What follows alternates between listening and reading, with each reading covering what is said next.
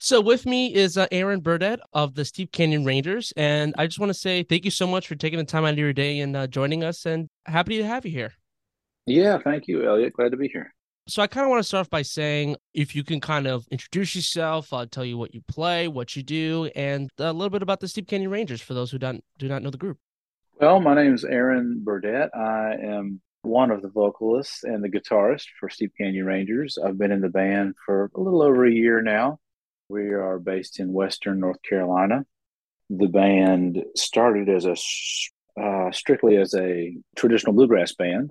Started evolving maybe 10, 12 years ago into some broader genres. You might call it progressive bluegrass, you might call it Americana, but we still kind of say we're a bluegrass band, although we play a lot of different things. We also are fairly well known for our work with Steve Martin and Steve Martin and Martin Short show as of late, but the band has been playing with Steve's for, I don't know, maybe 15 years now.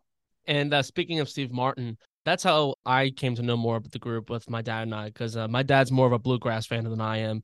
This was kind of like my planting the seed of bluegrass was this group actually. Yeah, You yeah. knowing a lot about Steve Martin, of course, but this was a nice like transition into that. So I learned more about the world of bluegrass. And so my favorite album from the group is the long awaited album. It has a lot of like these sweet, uplifting harmonies, songs like, Save a Yeah, Fan All Night Long. And yeah. like for audiences, I know that for the second track, Caroline featured SNL alumni Bill Hader and Cecily Strong on the music video. So to go on from there, do you know how this collaboration started with Steve Martin? With Steve, well, I do. I've heard this story a bunch of times and kind of unusual happenstance. They met Steve through his now wife, who they knew from Western North Carolina long before they started dating. And so I think they were in New York visiting, playing and visiting with her. And she said, "Hey, I've been dating Steve Martin." And they're like, "You mean the Steve Martin and the Steve Martin?" She was like, "Yeah."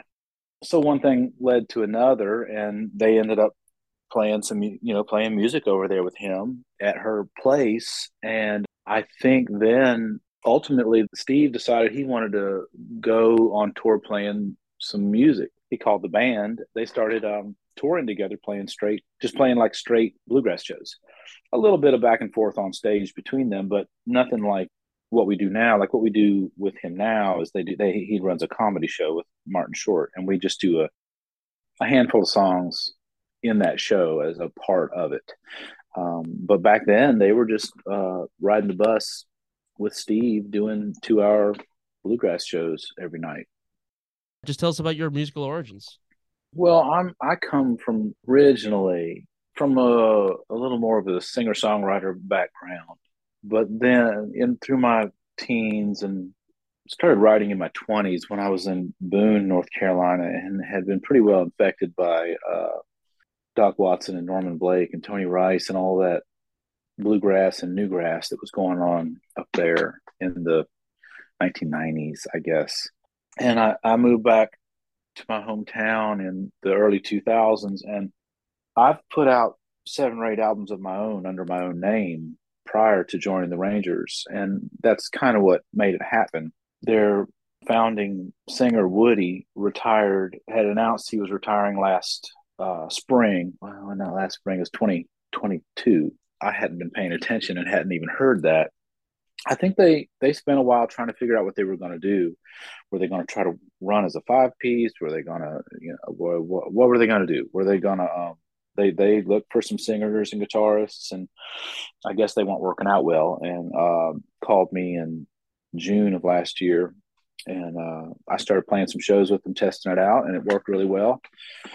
So, I mean, ultimately, I am a bluegrass leaning singer songwriter that's been doing it a long time, and got the call to join this group. Felt like it was a good fit and worth doing, and having to let go of my own solo career somewhat. Well, a fair amount. There's just not much time left. I'm still doing it. I'm still writing, and I assume we'll still put out some music now and then. But I'm in Rangerland now, and uh, it's been working really well. I write a lot of songs as well, and so I've been able to contribute there. It's been a fairly seamless and painless transition for all of us, really. Yeah, and the first album is coming out in a few weeks called Morning Shift. I was reading on the band's website. It took place at Back Cave, North Carolina, at the Inn Back Cave. And can you tell me about the significance of recording there and also your first album recording them? So, what was that like? Having not recorded with them before, but having done a lot of recording, the place you are in the studio where you record can have a lot to do with the attitude and the product at the end of the day. And they had been apparently wanting to do something like this for a long time, where we we rented out this inn and set up there and had the engineer come in and set up a studio. And his name's Dave Cinco, a mad scientist, genius kind of guy, and who was actually brought to us by Daryl Scott, who produced the album. And it's a slight departure from the albums in the past. Well, partially because I'm there, partially because even before they had found me, the band had been reconfiguring and recombining and really thinking about what if they had to do this without another singer or guitarist. Or they went through a lot of different thought processes. I kind of call it a near death experience because they really didn't know what was going to happen. Real adamant about what we were going to do and what the album was going to be like from an artistic point of view. He was just interested in what this band was now, and he wasn't interested in shying away from the fact that they'd had a shakeup and they had a new person and they had a new energy. And he said, let's let go of all that stuff you've done in the past and let's just make the best album we can make with these six people here. And that's what we did. The CPK we're interested is performing at the Phillips Center for the Performing Arts at Gainesville November 6th. And I wanted to know, have you ever played in Gainesville before? If so, what's it been like? I don't, I could be mistaken, but I'm not sure that I have played Gainesville with the band yet. Have you personally ever, like on from your solo career? I don't think so. Sometimes I have to look these things up because both my memory is not what it used to be and it didn't used to be very good. We have a good history down there. I do know that. Acts like that. I just searched on my calendar here, Mm-hmm.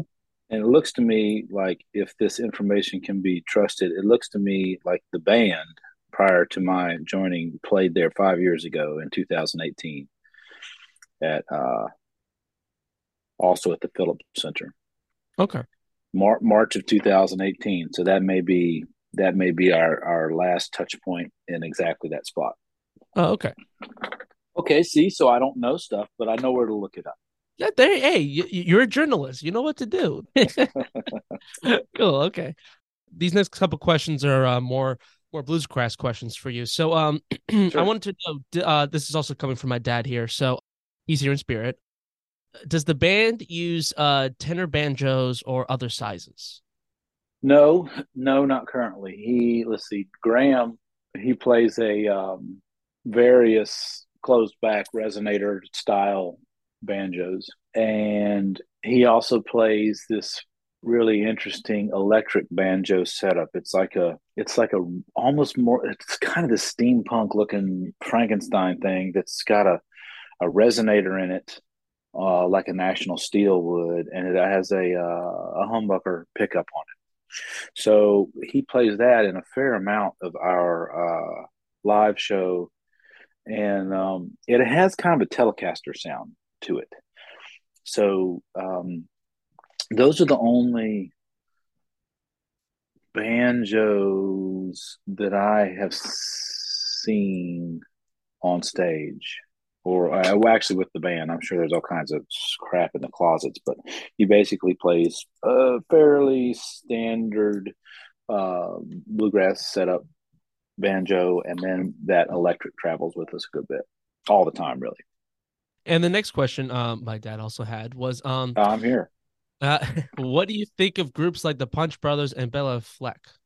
Oh gosh, well, they're I mean, I don't even know what to say other than they're a part of this this sort of pantheon of for lack of a better term, newgrass artists. All the stuff that came from our predecessors. From my point of view, the Tony Rice, Norman Blake, that newgrass revival, Doc Watson. You go back far enough, they all led directly to Bela Fleck and the Fleck tones and newgrass revival, and you got your Tony Trishkas, and you've got your Appalachian waltz type stuff, your Yo-Yo Ma, all this crossover, Edgar Meyer, classical sensibilities on bluegrass instruments, and I put, and then you've got your sort of songwriting sides of that, which gets into your Nickel Creeks, gets into your Chris Thiele's, your Sam Bushes, and your Jerry Douglas's, and it's just this big mishmash of um, not what we would call traditional bluegrass, but bluegrass themed or infused or informed music that's of a broader palette. So while we are not Bela Fleck or Punch Brothers, I feel like we're right in those same circles. Um, yeah, no, that's it's in a way we're all doing the same thing, trying to reach out and stay inspired, playing these instruments we love so much from a genre we love so much without being um, entirely constrained by the rigidity that's required to be a traditional bluegrass band. And that's not to be downplayed either. It's an intense art form that we have found we like to step outside of a good bit. And for my last question, you just said that it's an intense art form. For people that who have not listened or have not really thought of to give it a chance, why should they? Well, you can lead a horse to water, but you can't make him drink.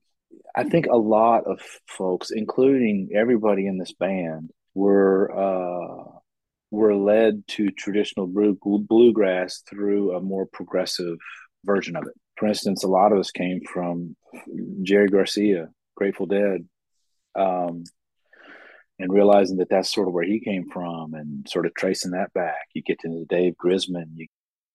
If you hear a banjo and a fiddle, and okay, so a great example would be what you just mentioned, Bela Fleck, Punch Brothers, any of these Billy Strings, Old Crow Medicine Show, Steve Canyon Rangers, any of these acts that are out there on the circuit today, Molly Tuttle, infamous String Dusters, these are all entry points into that world. And if you get a little bit interested in that, you might start branching out and seeing, oh, well, wait, where did this come from?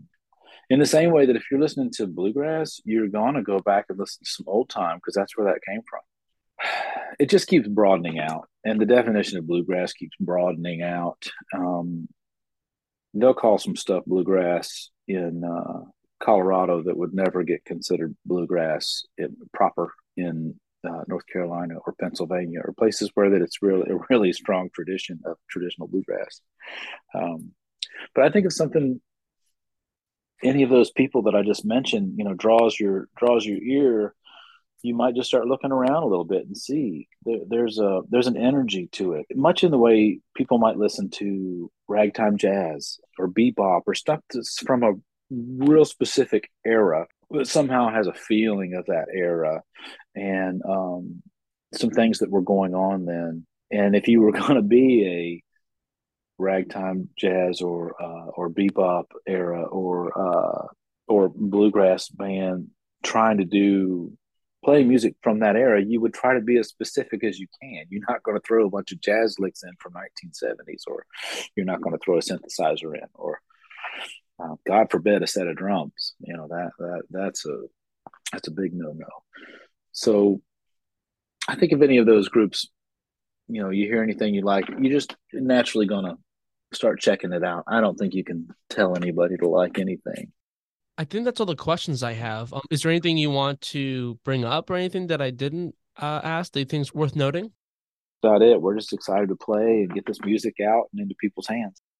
Again, I just want to say thank you so much for taking the time out of your day doing this, and safe travels. And I can't wait to listen to the new album, Aaron. Yeah, sounds good. I'll see you down there and thank your dad for the questions. Oh, absolutely, absolutely, he'll love that. All righty.